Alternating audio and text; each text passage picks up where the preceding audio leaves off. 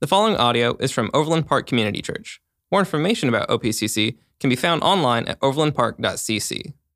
Welcome to OPCC. Welcome to those of you joining online. It's good to have you here in service today. If you have your Bibles, turn to Exodus chapter 17. The notes are there in your worship folder as well. We've been diving into this thing called hope, man. And Romans chapter 15, verse 4 teaches us that everything that was written to teach us through the endurance and the encouragement that we find in the Old Testament. Paul says everything that was written to teach us and to provide hope for us. And so as we read and we look back in some of the stories in the Old, it has this powerful ability to create and stir up hope within us. And we often need hope because there are a lot of discouraging things that can happen in life. A lot of times you'll be going along, man, and things are just humming right along, and you feel great about things, and then out of nowhere, something can hit you, and you need a lot of hope to navigate through whatever it may be that you're facing. And so as we close this series out, I've enjoyed it as we jumped in the spring. I don't remember when it was. Several weeks ago, we jumped into this series. I think this is the 10th sermon out of the series Hope. But I want to close it out today by hearing from one of the greatest theologians ever, and that is the one I was just referring to, the Apostle Paul, who wrote that verse in Romans chapter 15, verse 4. And he has an amazing story. The Apostle Paul is a guy that is anti-Jesus. Now, there are a lot of anti-Jesus people in the world today, and Paul was one. And what's interesting about Paul is he was not anti-religious. He was not anti-God. He was not anti-Moses. He was just anti-Jesus.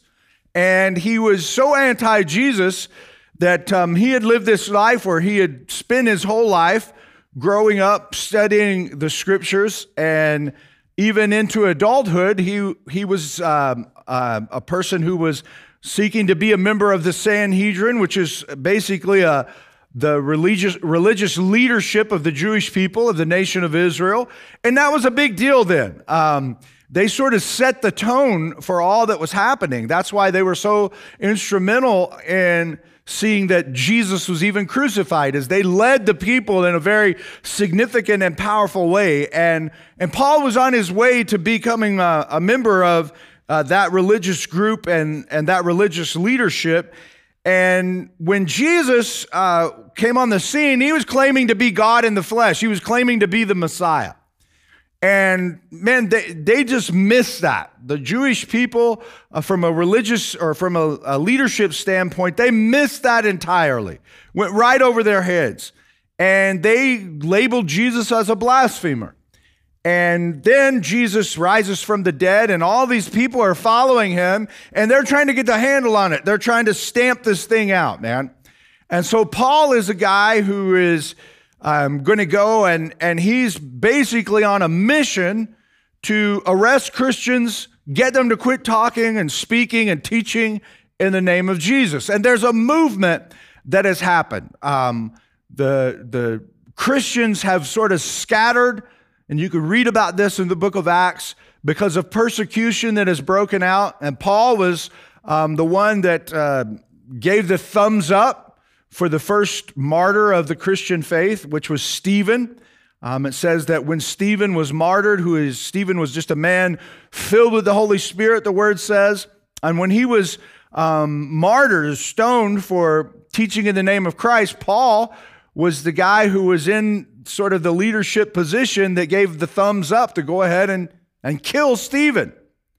And so now, after that murder or martyrdom of Stephen, they stone him they execute him by stoning, that a lot of the Christians leave Jerusalem and they start scattering, which often, Kevin was talking about in that song, the Lord takes what is meant for evil and he uses it for good.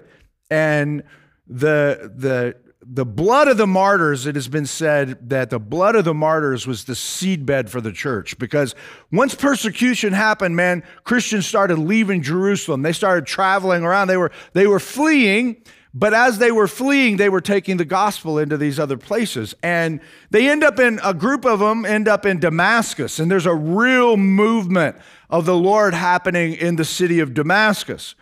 And people are coming to know the Lord. And so there's it's sort of spreading, and it's making its way back to the city of Jerusalem. And so Paul gets letters from the high priest that give him the authority to go into Damascus and stamp this thing out. And so he's on his way to Damascus. He's riding on a donkey, and it's in the middle of the day, and he has an encounter with Jesus. And you can read all about Paul's testimony. He goes from his name being Saul to being called Paul, and this transformation that happens as he's riding along, and he encounters the risen Christ. And so I would say I've encountered the risen Christ, but the difference between my encounter and Paul's encounter is I heard the voice of the Lord, I come to know the Lord, I gave my life to the Lord, I surrendered to him. But in Paul's case, like the resurrected Christ in physical form showed up and knocked him off his donkey. and so he hits the ground, and he recognizes immediately that he's in the presence of God. He doesn't know who it is. And the voice that's speaking to him, and he's blinded by this light, is saying, "Why are you persecuting me?" And he's like, "Who are you, Lord?" And he says, "I'm Jesus of Nazareth." His worst nightmare. Everything that Paul was fighting to stamp out in this moment in time in his life becomes true. And he hated Jesus. He hated all the Christ followers, but now he has the resurrected Christ himself. So you have a guy that is bent on stamping out Christianity, immediately having a change of mind, a change of heart, a change of direction. He's totally going, he thinks and believes that he's sold out and living for God.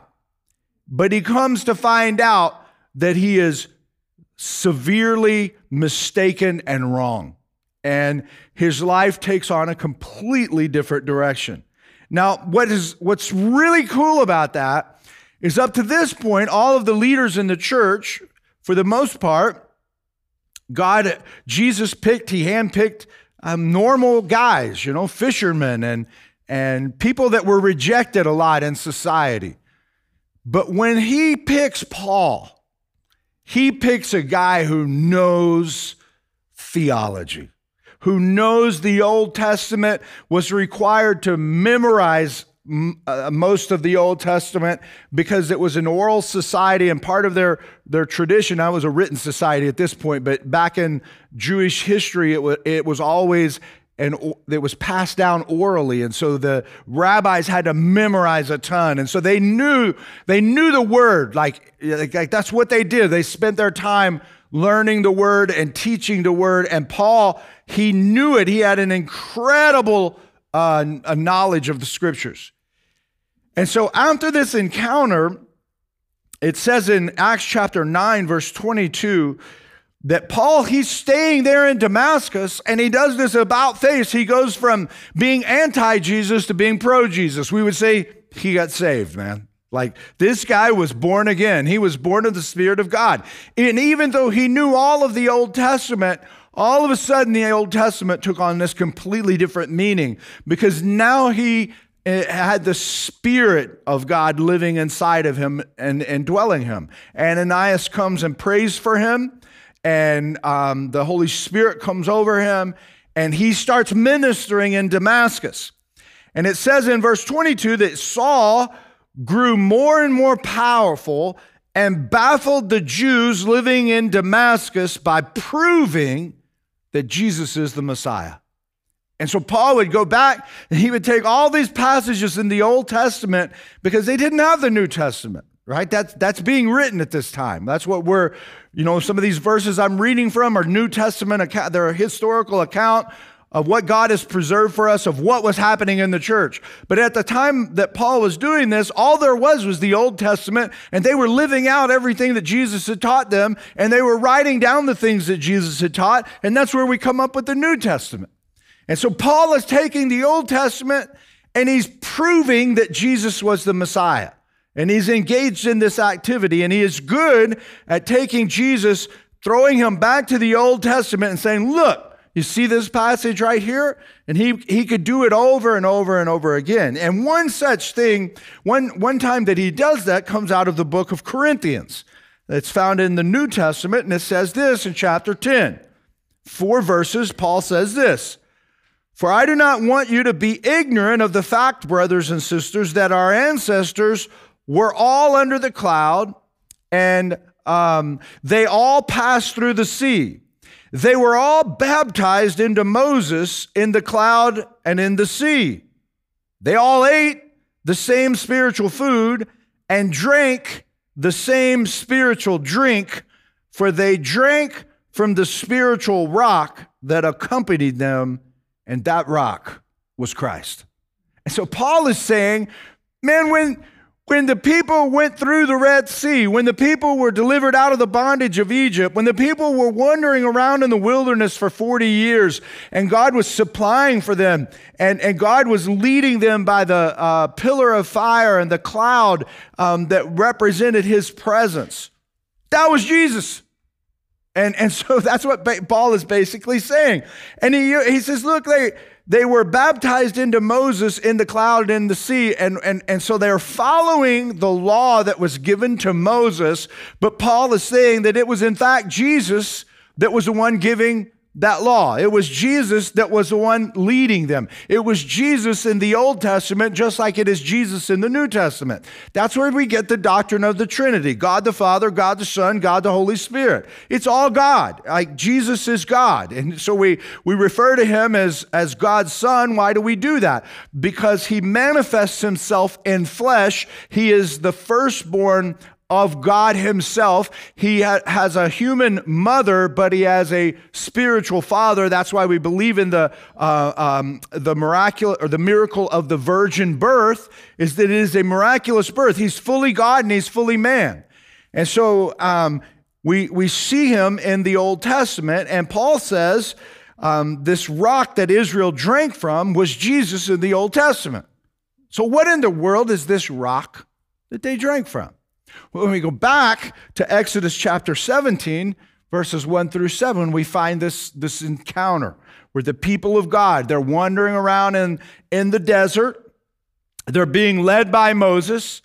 They've left a life of slavery and bondage, but they haven't really figured out how to be a nation, and it's not a plentiful time, and they haven't been able to enter the promised land yet, because of their sinfulness and disobedience that happened, that we talked about a few weeks ago when Moses was actually given the law and he comes down from Mount Sinai.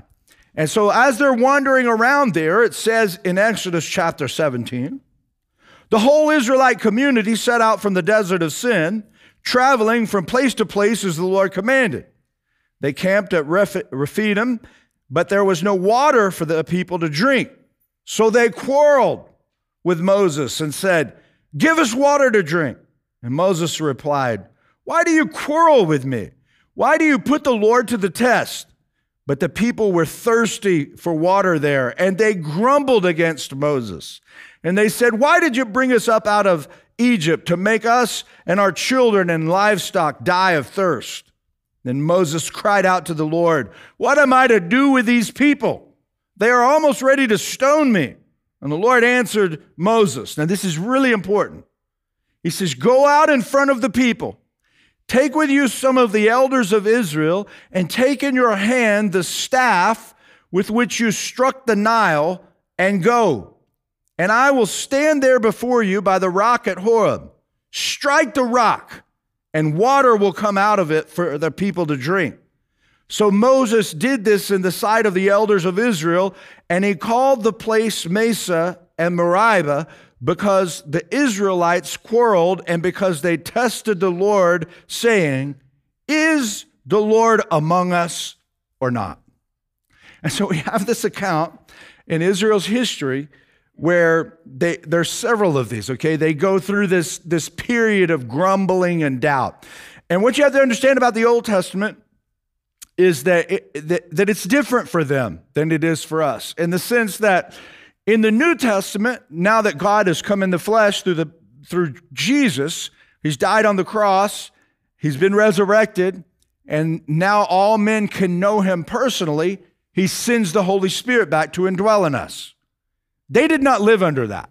They did not have the ability to know God and have God living on the inside of them. They just simply did it in their own power by what they could see God doing and what God was calling them to. Now, they still lived a life by faith, and sometimes God would raise up special people like Moses, and the Spirit of God would fall on them for an anointing, and they had the ability to lead and speak for God. But everybody didn't possess that. Now, right now, as I'm speaking to you guys, and I'm talking about the new covenant that we live under, the covenant of grace, we all can possess the Holy Spirit. It's not that God has set me apart as a special work and I'm the only one that can have the Holy Spirit because I'm a preacher. No, everybody can possess the Holy Spirit. When we call upon the name of the Lord, we confess our sins, he forgives us of our sins, and we receive the Holy Spirit. And so these people didn't live that way. They didn't have the Spirit of God. The Spirit of God did not indwell people. That's why they had the Ark of the Covenant, and God's presence was to be in the Ark of the Covenant. In the New Testament, Christians are the Ark of the Covenant, and God's presence dwells inside of us. And so God, in this moment of these people starting to grumble, they're traveling around in this desert land, and they don't have anything to drink. And they're thirsty, and they're parched. And you know how it is if you get really, really, really thirsty, right? I mean, you get really, really, really thirsty, and you just lose all control, right? You're just like, I can't do anymore. And then if you didn't have any water, like in that moment, you either go back to where there's some water and you get you a drink, you go in the house, or you go, if you're out working somewhere, maybe you go to Quick Trip and you get you a bottle of water. You go get some water somewhere. They didn't have any water. And so it was just getting worse and worse. And everywhere they looked, it just made them more thirsty because everything was dry, right? And so what do? They look at Moses and say, why did you bring us out here into this desolate place? Why did you do it? We were better off in Egypt. We may have been slaves, but at least we had something to drink. And right now we're about to die because we don't have anything to drink. And so God shows up in this moment, and he provides in a desperate time, as he often does. The people are in peril. They'll die unless they receive some miraculous help. And they were so desperate and they were so frustrated, they wanted, like Moses felt like they were going to kill him. That's bad, right? So if you're ever having a bad day, just think about, man. The people of God wanted to kill him, and he let them out of bondage.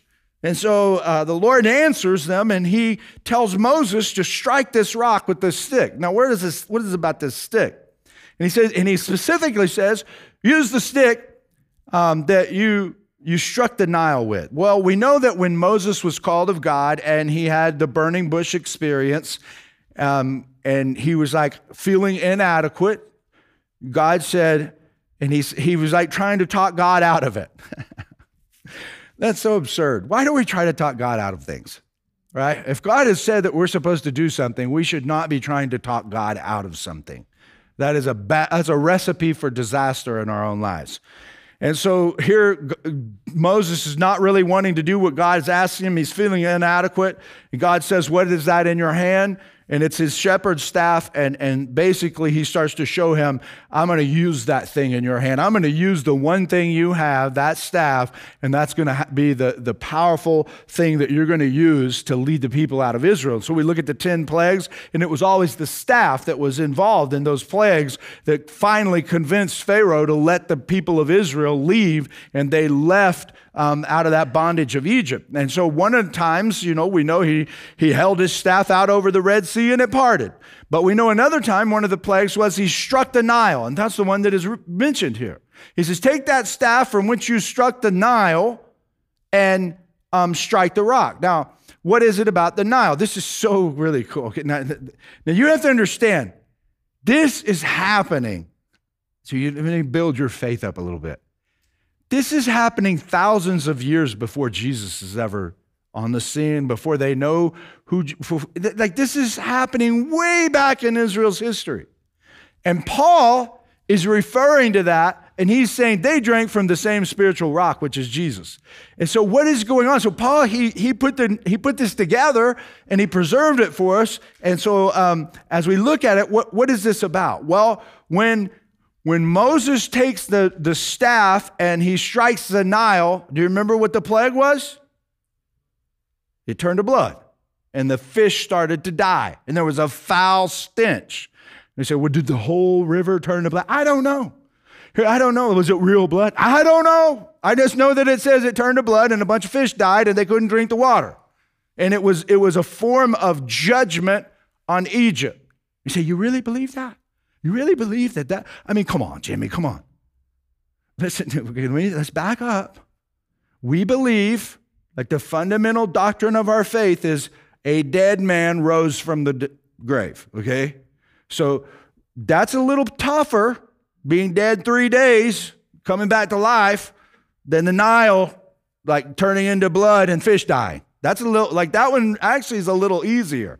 And so just want you to know what we actually believe. Yes, I believe that's what happened. I believe that God is a miraculous God and he can do whatever he wants, whenever he wants. And I believe he's going to return to the planet someday. And so here we go. See that he strike that rock with that staff that you struck the Nile with. And so Moses strikes the rock, and what happens? Water starts coming out of the rock, man. And the people are like, yes. It's like us when we're thirsty and we see Quick Trip, right? He struck that rock, man. He went in there, and they just come in there and started getting water, and the livestock could drink. And it was a miracle as God showed up and provided for the people. And so they were asking while they were quarreling, is the Lord among us? Now, what does this have to do with Jesus? Well, we know that Jesus always shows up in perilous times. That's why when we're going through something difficult, we start to pray. We want to see Jesus show up and help us in the midst of the moment we are experiencing. And so we begin to pray because we need a miracle. And why do we do that? Because we see that the Old Testament and the New Testament, they both teach us to do that, to continually rely on the Lord. In John chapter 7, well, let's back up. Even in John chapter 4, I taught this a couple of weeks ago. Remember, Jesus comes to the woman at the well, and he begins to talk to her about water, that he has water, that if she drank from the water that he offers, she'd never get thirsty again. You know that story? And so he said, and so, Lord, she says, give me this water so I don't have to come to this well anymore. And she was thinking he was talking about physical water, and he was talking about spiritual water. Well, in John 7:37, Jesus calls all who thirst to come and drink. And so he's saying, all who have thirst, come and drink. John records that when Jesus was crucified, the common practice from the Romans was that to ensure that the person was dead, they had this thing called crucifracture. And what they would do is they would go up with a big club, because when you died on the cross of Calvary, you didn't die because you bled to death. What happened was it was such an awful form of execution, because your legs would be slightly bent and you'd be suspended from your arms. You had to push up with your legs and pull on your arms to get a breath, and then you had to hang from your arms to let your breath out. And you would go through this until eventually your body went into shock and you suffocated. You couldn't breathe anymore. You didn't have the strength any longer to breathe. And so what they would do to ensure that you were dead, if they wanted to speed things up, is they would do crucifracture, and they would come up with a club and they would break your legs at the knee. They'd strike your legs, and then now you're fully suspended, and you'd die pretty quick because you couldn't push up with your legs anymore, and you'd suffocate very quickly. And so whenever Jesus was crucified, they came up to the thief on the right and the left, and they performed crucifracture on them. But when they came up to Jesus, the Roman guard says, what? He's already dead. And he looks over and says, Hey, man, the dude's already dead. I don't need to break his legs. Now, there are two reasons that this doesn't happen. One, it was prophesied that not a bone of his body would be broken. So it was a fulfillment of prophecy. So they don't perform crucifixure on Jesus when they do on the two people beside him. Again, we can have confidence in our faith. Something that was prophesied hundreds of years before comes to fulfillment. The second thing is they throw him a spear, and what does he do? He strikes Jesus in the side, he pulls out the spear, and what happens? Blood and water flow. Strike that rock with the stick that you struck the Nile and turned it into blood. And when you strike the rock, water will flow. It is a foreshadowing, thousands of years before it would happen. It is a foreshadowing of Christ on the cross. And the fact of the matter is that we are all thirsting to death for righteousness without Christ. And what is righteousness? You stop saying, you say, see a nice, real cool muscle car. You say, well, that car is righteous. That's not righteousness, right? Righteousness is right standing before God. When I think of my relationship with God and I look to God, I am right before God. I have his righteousness put inside of me.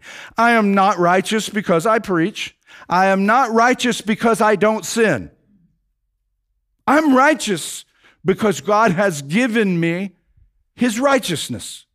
And we all would like to have that. Even if we're not believers, everybody would like to experience righteousness. That I'm just know that I'm righteous before God. And sometimes we might not think of it in terms, if we're unbelievers, we might not be thinking of it in terms of being right before God, but we would think of it in terms of just being right. I just want to be right. Who would raise their hand and say, hey, how many of you want to be wrong right now? Nobody wants to be wrong. We want to be right. Why do we want to be right? Because it is imprinted on us as we are image bearers of God. Animals don't want to be right. Do they? You don't look at mine. I'm telling you right now, I don't look at my dog and see an animal that is thinking, oh, I just want to do the right thing here. Like he just wants to do what he wants to do. He just is living by instinct. But we're not that way. We see injustices. We see things that are wrong, and we want to be right. We want to be on the right side of things, and that comes from the righteousness of God that is imprinted on us, and we know there's wrong in the world, and that is, again, proof for the existence of God. It's called the moral argument. The word ought, they say, what does that mean? You ought not to have done that. You shouldn't have done that. Where does that come from? Why do we feel that way? Because it is imprinted on us. No other species thinks like that. We are image bearers of God, and simply that we can know that you shouldn't do something is proof for the existence of God. It's not man that comes up with that. Man just has it it's just innately inside of us. It's part of our DNA because we are image bearers of God. And so we desire to have this righteousness. And when we look to Christ, we see that he was struck by a piece of wood that makes blood flow and water flows from his side, that is as symbolic of the eternal wellspring of life that will well up inside of those who come to know him. And he indeed, the Lord is among us. That's what is being taught here. And so we now have access to water that will never end. When we learn to drink from the rock, which was Christ. So back in the Old Testament, the Israelites were drinking from a literal rock that was going to be a type that was to show us who the spiritual rock was. And Paul is connecting all of that. And he's saying, man, when we drink from that rock, our thirst for righteousness can be quenched. And so our righteousness doesn't come from us doing good. Our righteousness doesn't come from us not doing bad. Our righteousness comes from the fact that we have drank from the spiritual rock of Christ. And that's it, okay? There's no other way to get it. It's a basic just understanding of the doctrines of the Christian faith. But there's more to this story, as there always is in the Word. And so now we look at this and we go, okay, here's the deal. Here's how we can have righteousness. We come to know the Lord. We've got this experience happening. There's another experience in the Bible that is described of the same type of thing happening.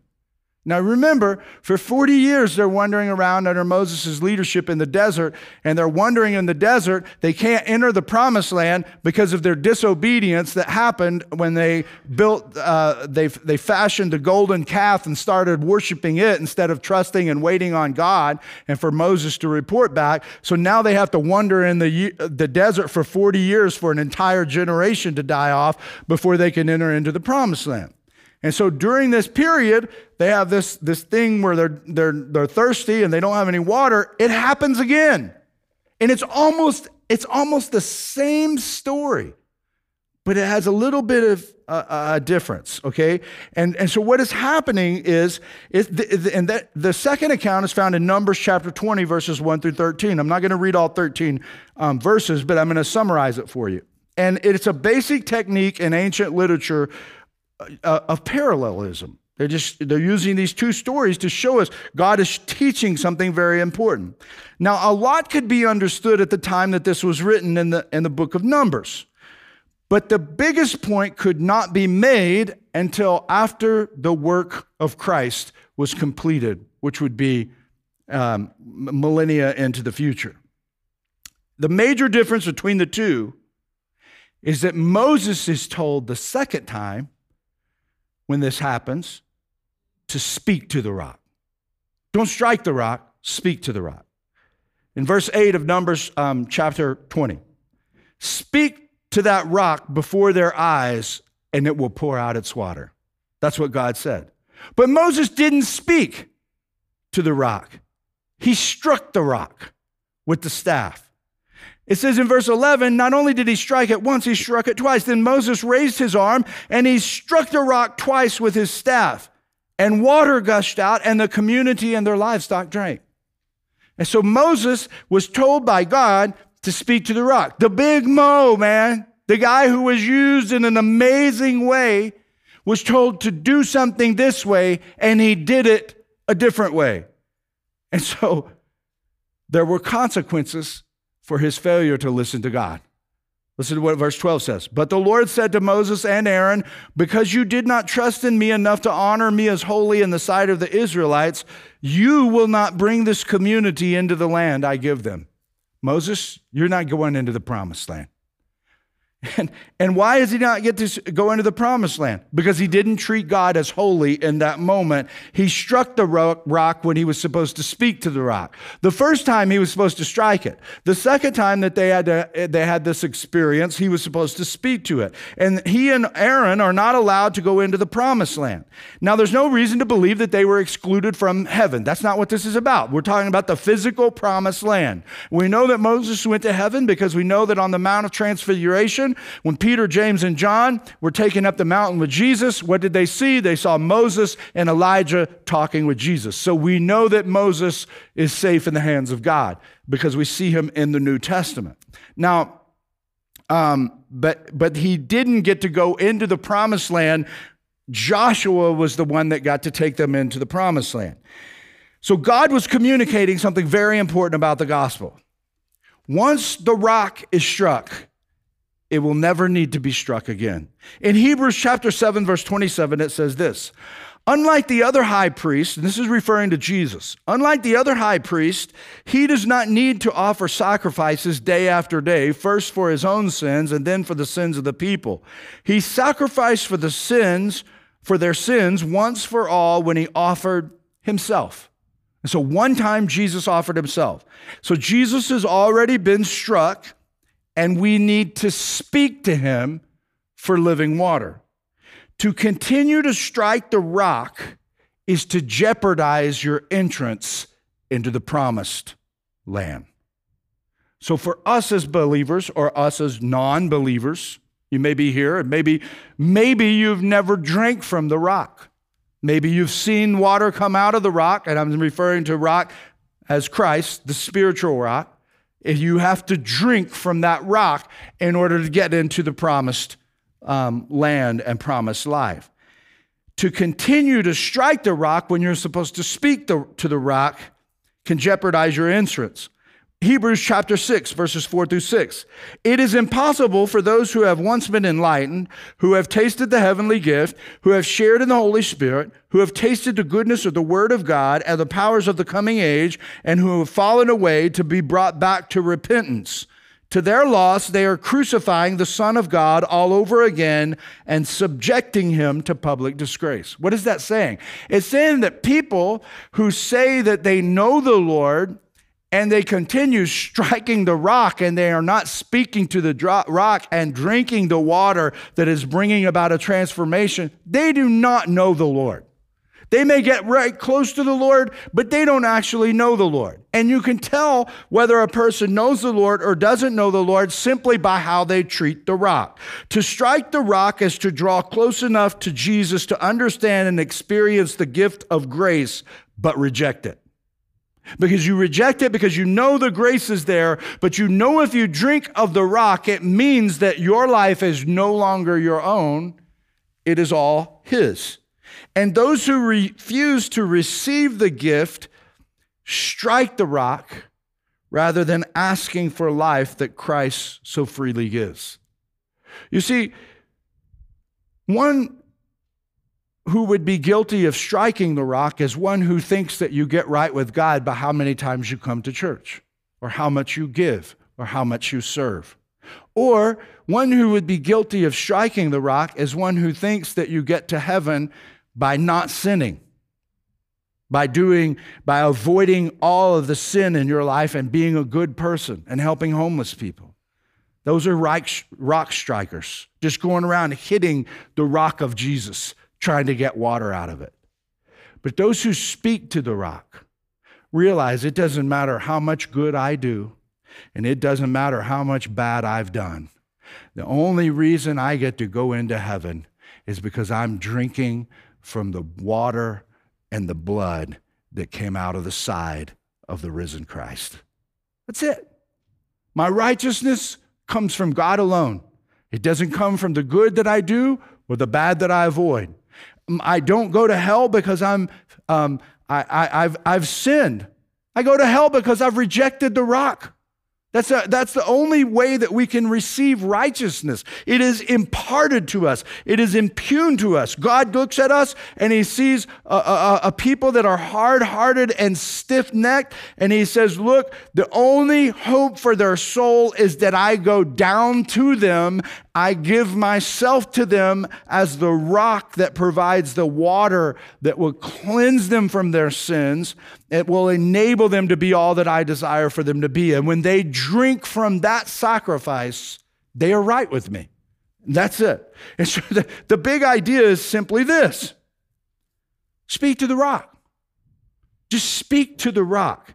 And so we look in life, and I've been visiting with some friends recently about like understanding, man, how can somebody who, they claim to love the Lord and they just blow it? It happens all the time.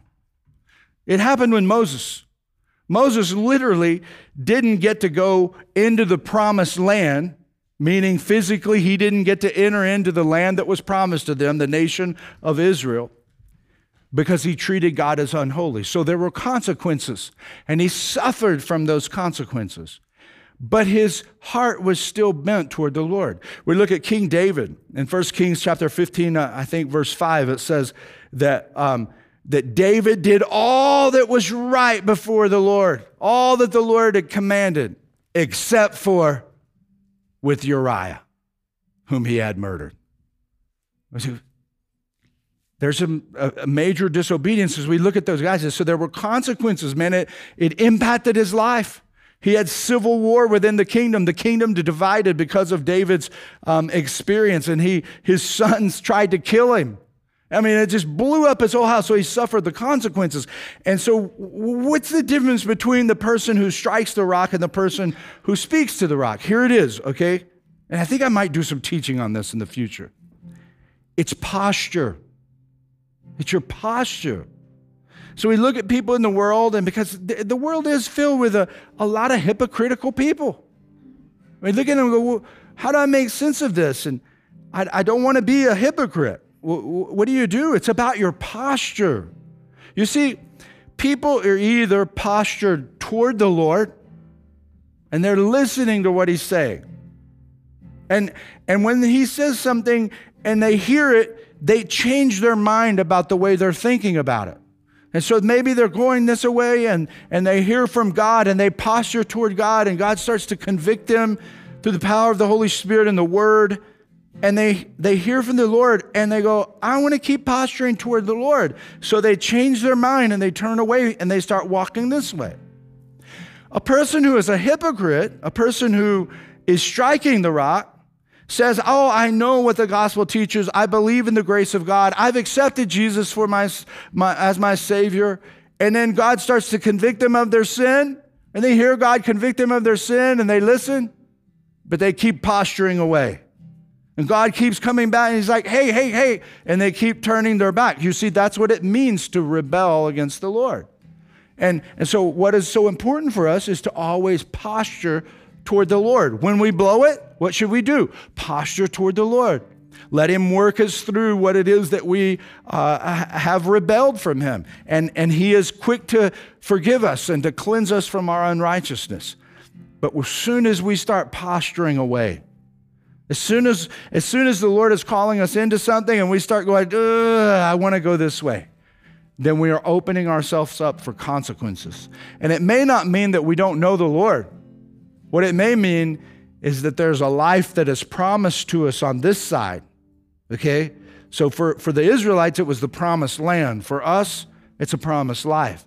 And it may be that there are consequences that we experience because we continue posturing away from the Lord. We never get to experience what the Lord had for us because we won't listen to what he's asking us to do. So whatever the Lord is asking you to do in whatever moment, always posture back towards him. And it usually is not the easiest thing to do. It's usually terrifying. But when you posture toward him and you speak to the rock, the water will flow. And it will become a wellspring within you because you will have learned how to drink from the rock. And the water starts to well up within inside of you. And other people actually start drinking from your life because the rock is supplying the water. And you know how to speak to it. And so it's just welling up inside of you, and others are drinking from water that's sustaining them, and they come to know the Lord through their relationship with you. And so I want to encourage you today, man, to have hope in whatever you're facing, to always posture toward the Lord and always speak to the rock and ask yourself in every situation, am I striking the rock right now, or am I speaking to it? As a humble person speaks, and a prideful person is striking the rock. I can see Moses, man, and I can relate to this. He's emotional in that moment. The people are grumbling. They're God's people. They're not even his people. They're God's people, and they're thirsty. Get the rock out of there. There's no water, and he hit that thing again. And the water gushed, and he goes, there you go, drink. And in that moment, right?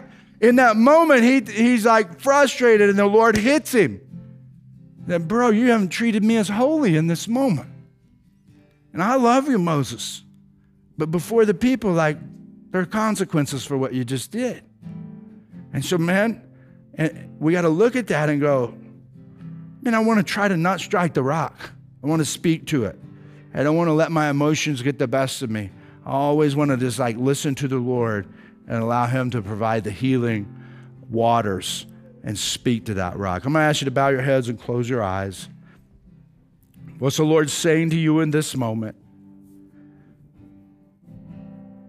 Have you been striking or speaking to the rock? And if you'd like to talk some more about this, if there's any way that I can help you, I know what it is to speak to the rock, and I know what it is to strike the rock. And I'm telling you, where you want to live is by speaking to the rock and not striking it. Heavenly Father, I thank you for these people. I thank you for the story, Lord, the word, the power that it has. Lord, it's amazing that you recorded this story thousands of years before you would actually come to the planet in physical form. and that it just continues to testify of you, Jesus. We love you. We thank you. We pray, Lord, that you'd help us to be the type of people who are postured towards you, and we're speaking to you and letting you lead us on a daily basis. We love you and ask these things in Christ's name. Amen. Thank you for listening to audio from Overland Park Community Church in Overland Park, Kansas. For more information, visit us online at overlandpark.cc.